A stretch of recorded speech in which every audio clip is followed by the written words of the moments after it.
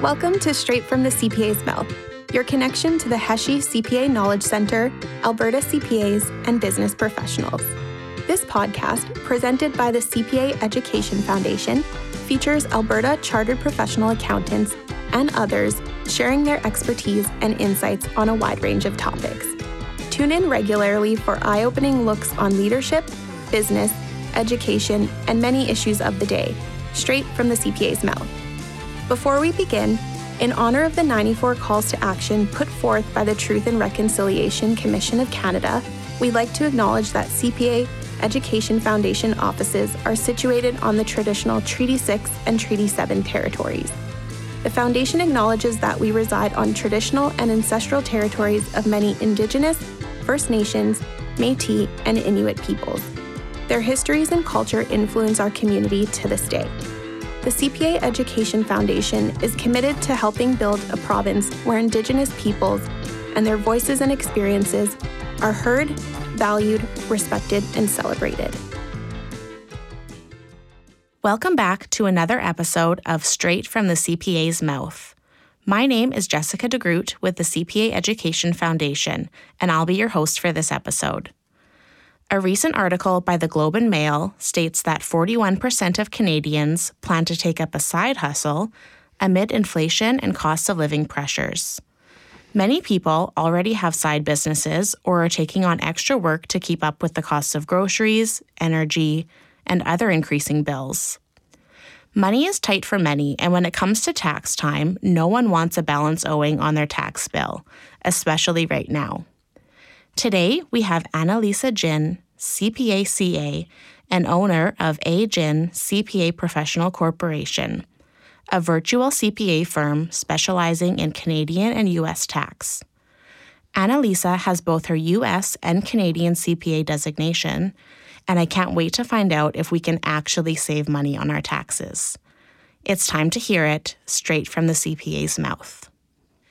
Good morning, Lissa. Thank you so much for joining us today on the podcast. Good morning, Jessica. Thanks so much for having me, and it's good to be here. So I guess we'll just dive right into the questions. And my first one is it possible to save money on taxes? And what I mean by that is, when you get your taxes back, you have to pay less or you get more back on your return. Is it possible? For sure. So our tax system, both in Canada and the U.S., is a self-reporting system. So every year, taxpayers have to report their income and expenses. And there's some rules and guidelines around what that entails. So in terms of deductions, some common deductions that we obviously have to watch for tax savings are contributing to your RSPs, doing donations, medical expenses, if you have family, childcare expenses, if you have a student or you're studying, then tuition credits, so that sort of thing. So for business owners, there's some things that they can do, strategies they can do to watch for their taxes. Expenses-wise, they can deduct reasonable business expenses against their business income.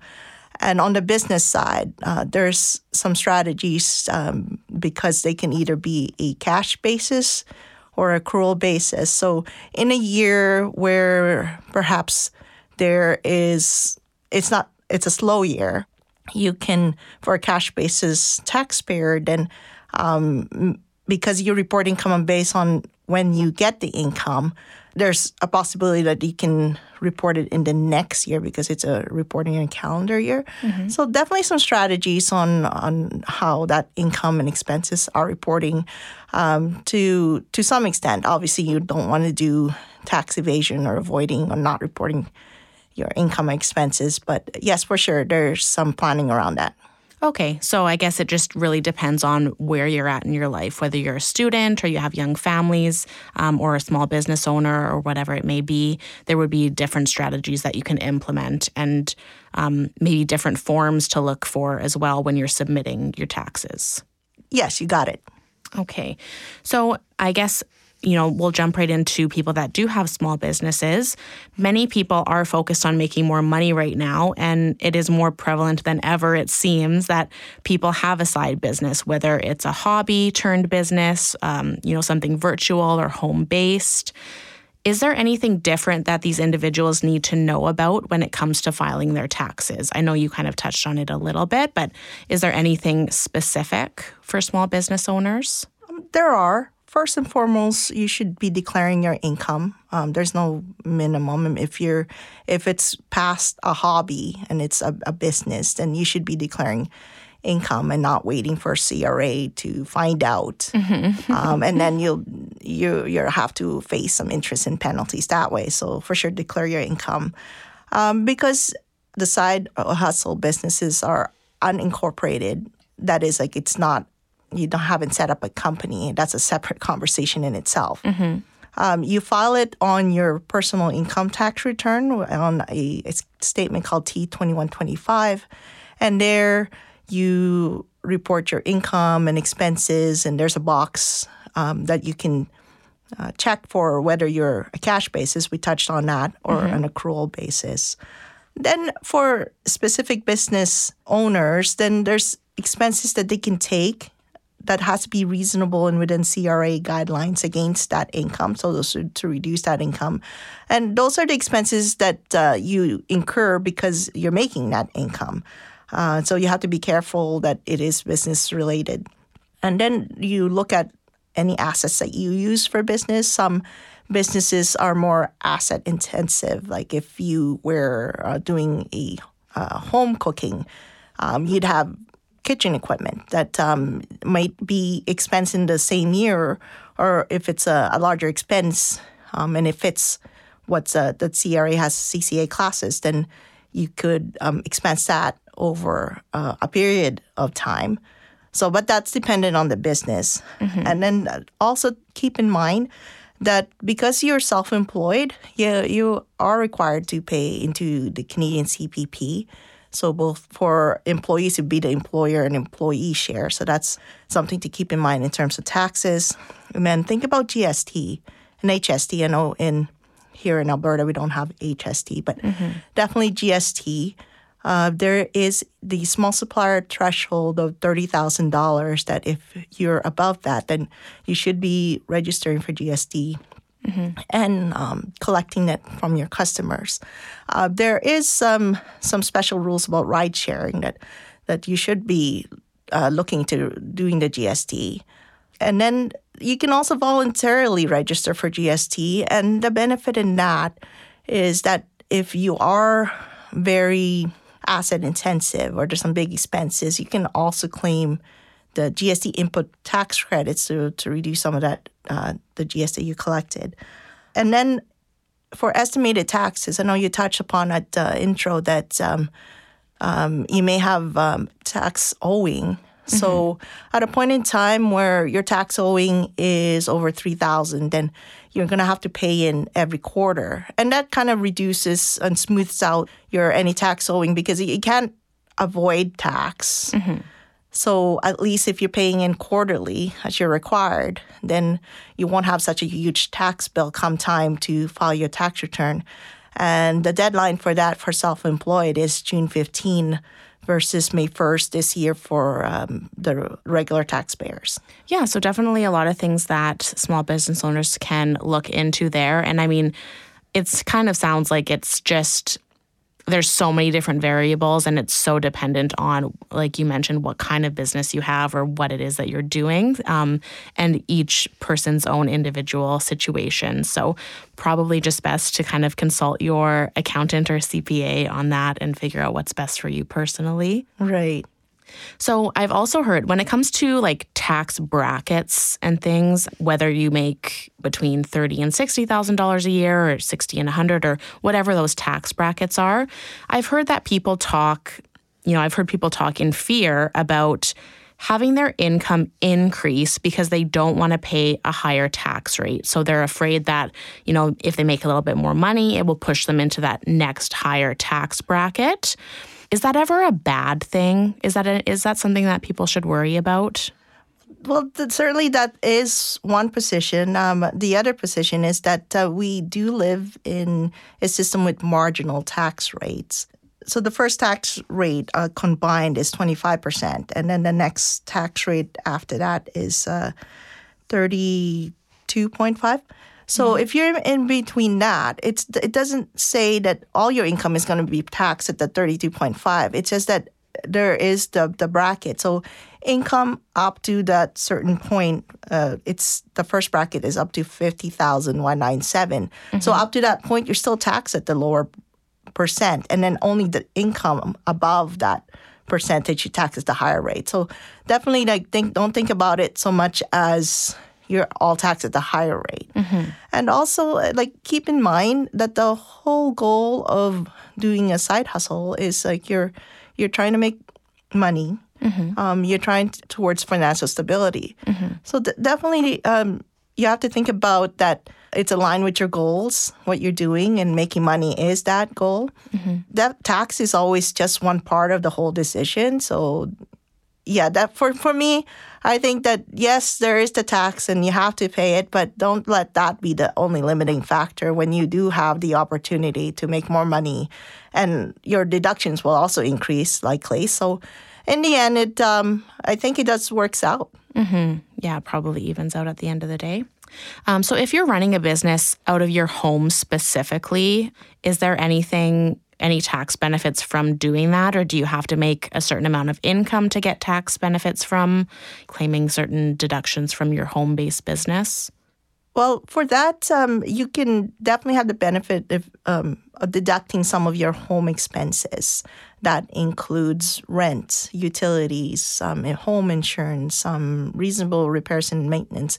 But keep in mind, this is a mixed-use asset because you're using it for your home and a percentage for your business. So you're going to have to prorate that for the business-related part, whether it's like 5%, 10%. I think CRA would probably look closer into that if you're claiming 100% of your home because you're not using it at all for business.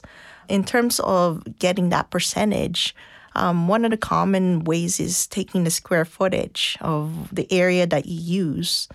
And sometimes it comes down to the days that you use it. If you're using the kitchen table, you're not using that all the time for business. Maybe you're using that for meals. So sometimes you almost have to go into the days that you use it, like the percentage of days. So, but always keep track of how you're prorating those expenses because you may be asked down the road. But for sure, you can, if you're using it at home, yes, for sure you can have a deduction on that. Okay, so whether it be like an office area or, wherever it is you're working specifically in your home, there are ways that you can report and get some deductions from there. Right. Okay. And then speaking of write-offs, I guess just for everybody, not necessarily those that have a small business, we're coming up to tax, or we're in, I guess, tax time right now. So are there any common tax write-offs that are frequently missed? In terms of mix, CRA on the website, they publish a whole list of what you can write off. And again, going back to the tenant, that it has to be reasonable and there's no personal portion. And then look at your specific business. I mean, if you are perhaps doing like podcasts and you have to have the equipment, and your expenses are going to be different from someone who's doing a ride share. So definitely don't just think that if that's not a usual business expense. Like, don't miss that sort of write-off. But think about what you're spending, that if you're spending it for your business, then most likely you can use it as a business deduction. Okay. Are there any common misconceptions when it comes to write-offs? I know that I don't know if you've seen it, there's a meme that's going around on the internet right now, and it's pretty much when you write something off, it's free, right? And so people joke oh, I wrote it off. But it's not free, of course. Is there anything like that taxpayers should know about? Any common misconceptions? I think that there's just some I don't want to say red flags, but there's some things that definitely, there's some rules that have limited some deductions just because people are writing it off. And that's a lot around meals and entertainment, travel, and also if you're paying your family and they don't do the work. So there are those misconceptions that, you could just deduct everything when there might be a personal component to it. It's a related person. It's not reasonable. Then you can write it off, but it could be that you're not going to be allowed the deduction if there's a closer look at it. Also, again, going back to the mixed use, like it doesn't have to be your home that has a personal component. It could be your vehicle. If you're not using it all for business, I mean, a rideshare operator would have more business use of his vehicle, his or her vehicle, versus someone who's restricted to the home. So you have to watch for, again, going back to what's reasonable. And then it did come up. I did think about a story when a couple of years back, I was just happened to be, and it was a social setting, and there was a lady that was giving a tax tip and talking about how she had a rental property. I know this is slightly off the business part of it. That's but okay. She had a rental property, and she said, "Oh, this is so great. I can deduct everything off and show a loss every year."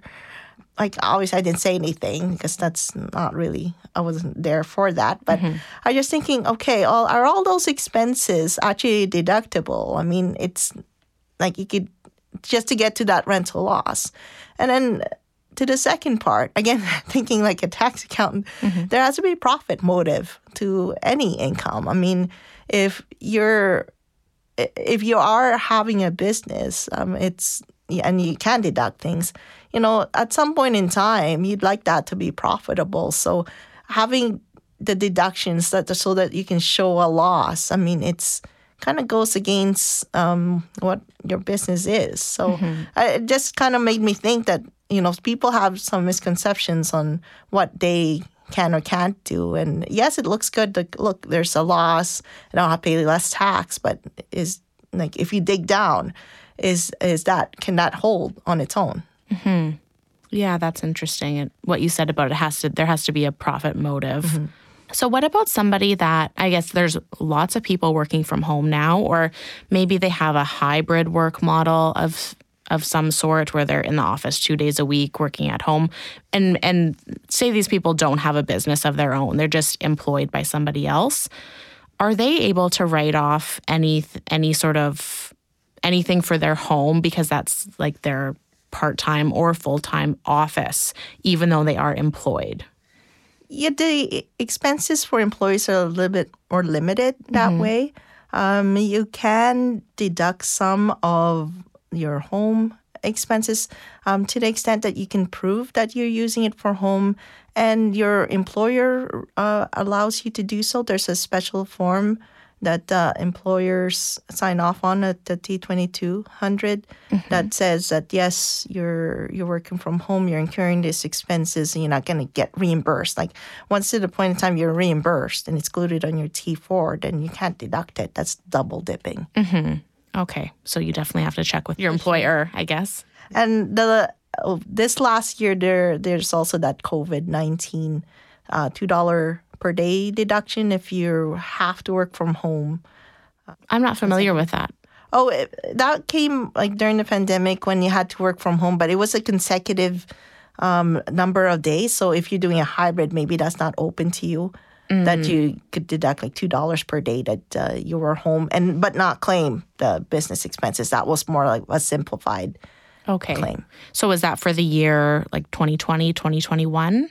Yes, and this is the last year we have it again. Okay. Yeah. So if you're working from home for a certain number of consecutive days, then you can potentially claim that. Right.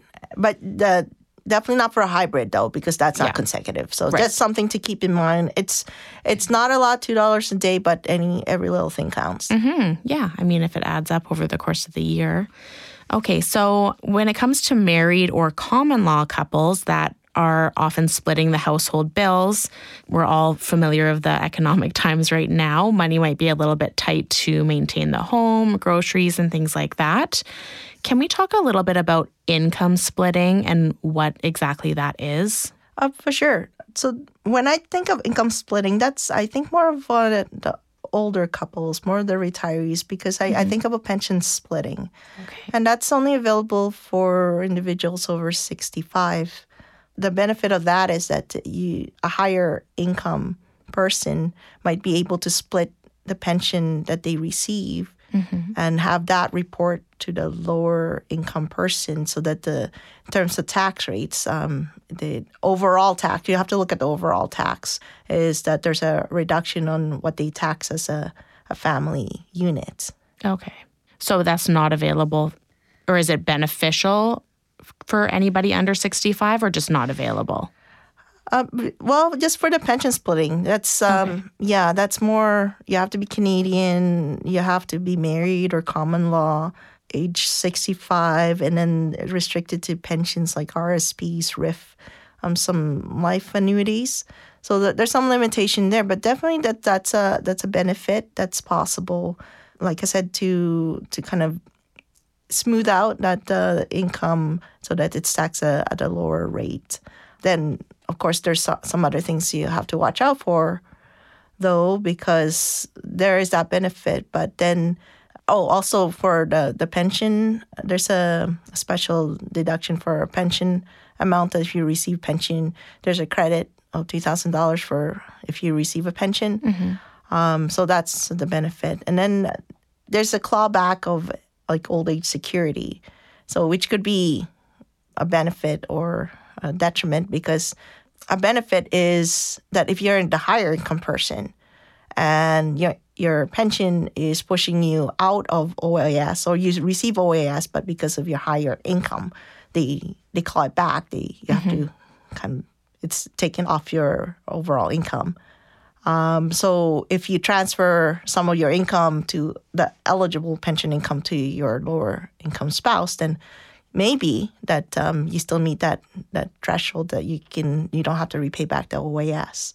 And then the opposite too is that if you have that income and you have income, it could also reduce some benefits that you have because for a lower income person. So just something to keep in mind. The election itself, it's optional. Like you have to elect every year, and it's not like a set amount. Like you can do scenarios on how much you transfer over, like the pension splitting from zero. Then obviously you're not electing anything, right, to however percent up to a certain amount. So definitely that's something to look at. And then the election is an actual election that's the spouse have to sign a T1032. Okay. So I couldn't, for example, I'm not over 65, but so I couldn't income split with my partner. Yeah, it wouldn't. No, not the pension. Plus, don't think you'll be receiving pension yet. No, I don't I'm think not so. Unfortunately. No, I'm just kidding. Okay. So, I guess watch out for that, or something to ask your accountant about that if you are over 65. And then when it comes to filing your taxes, there are many ways to do it now. There's lots of like virtual programs or online programs. What are the benefits of utilizing the skills of a CPA or a tax professional to maximize your returns? I'm biased here. Of course. But definitely the experience and the training and the tax laws change so much. I do both Canada and the U.S. and I have to keep up with both countries. And the tax software itself, they're fairly intuitive. Like if you have a few slips, like you enter it here, enter it there. But once it starts getting complex, and then you get into foreign income, like where is this income from? And then foreign tax credits, because you have to pay income in both countries. Where does that go? Or what if you move? I mean, then you've got residency issues. Then I think that's where... And that's for sure where I specialize more is on the complex. So no, for sure, if it's a simple return, lots of software out there. I don't endorse any specific ones, but lots of software out there to do it yourself. For me, I think the biggest deterrent why I take my taxes to an accountant is just because it's very overwhelming, and it seems I have no idea what I'm doing. It seems like too big of an undertaking to, figure everything out and submit it and wonder if I'm doing it properly. I'm sure it's fairly intuitive. I don't know. I've never tried, but it just seems to be easier to take it to somebody that is trained on how to do it. Yes, for sure. And then, we have to keep track of the due dates and what forms you have to do, because if something's not, for the pension splitting, if that's not elected, then you can't claim that. So yes, for sure that accountants, tax professionals are able to issue spot, and then depending on your point in time, whether you're single or family, there's just some certain deductions or strategies that you can do to kind of tax save, right? Mm-hmm. Okay. And then what is your best advice for keeping organized throughout the year to make tax time easier, whether you're a first-time filer or beyond that? Do you have any advice to kind of keeping organized? Definitely keep all records. Keep all records at least 6 years, because you can be asked for documentation. Keep things separate. Maybe like when you're starting out, you're using your personal bank account and you're using personal credit card to pay for expenses and get your income. Mm-hmm. But it's harder to separate out which is business, which is personal, versus maybe down the road, if you're not incorporating a company, keep a separate bank account or a credit card to track these things so it's easier for you. Mm-hmm. And part of that, the record keeping, is maybe invest in software, just for bookkeeping software. There's some very, I wouldn't say simple, but just some ways to kind of automate that and so that come tax time, you're not trying to search for things, because then you can't claim things because there's no documentation of it. So definitely keep organized, get it automated with the software. Some of the software you can actually import some of your bank statements, but then if you have too much of a personal thing, you have to sort through it anyway. Mm-hmm. And then go look at the resources that CRA has. I mean, there's a lot of things there, and if it is getting too complex, and then you look at the value of your time. I mean, if it's taking too much time, and maybe it is time to bring somebody else that does this, because so that you can keep doing what you do best, and so less the best use of your time and money. Okay. So in terms of a software, like for example, something like QuickBooks, would that be? Yep, for sure. Like that? Yeah. QuickBooks, Xero, there's so many of them right now. Yeah. But those are the main ones. Okay, good to know. And then I guess, it makes it easier come tax time, because now you have to, whether you're printing, some things aren't ready until now. Like, people are probably just getting their T4s, things like that. So you kind of have to print all of those off, tax forms from maybe your childcare or tuition and stuff like that is a little bit more, time sensitive. You have to print it off at the right time. But all of those other things like expenses and potentially anything else that you want to write off or submit, keep track of those things throughout the year so it's not a big headache come this time of year. Right, because you might forget something and can't deduct it. So, right. Mm-hmm. And on the slips itself, the software allows you to import certain slips that's with CRA.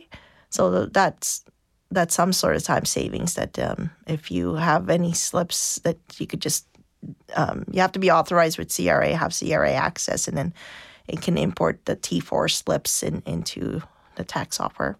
Okay, great. So if anybody did want any additional help with taxes or anything like that, or maybe just seeking out what services you have to offer, where's the best place to find you, or what's the best way to contact you? I believe that would be my website, the www.ajincpa.com, and I have my contact form there and the services And I added on that you can schedule a time because accountants at this time is busy. So I find it easier if you just schedule the time and then I can just focus on your specific questions. Awesome. Okay, well, I guess in short, you can save a little bit of money on your taxes, very much dependent on what kind of scenario you are in personally, but an accountant or a CPA can definitely help you out with that.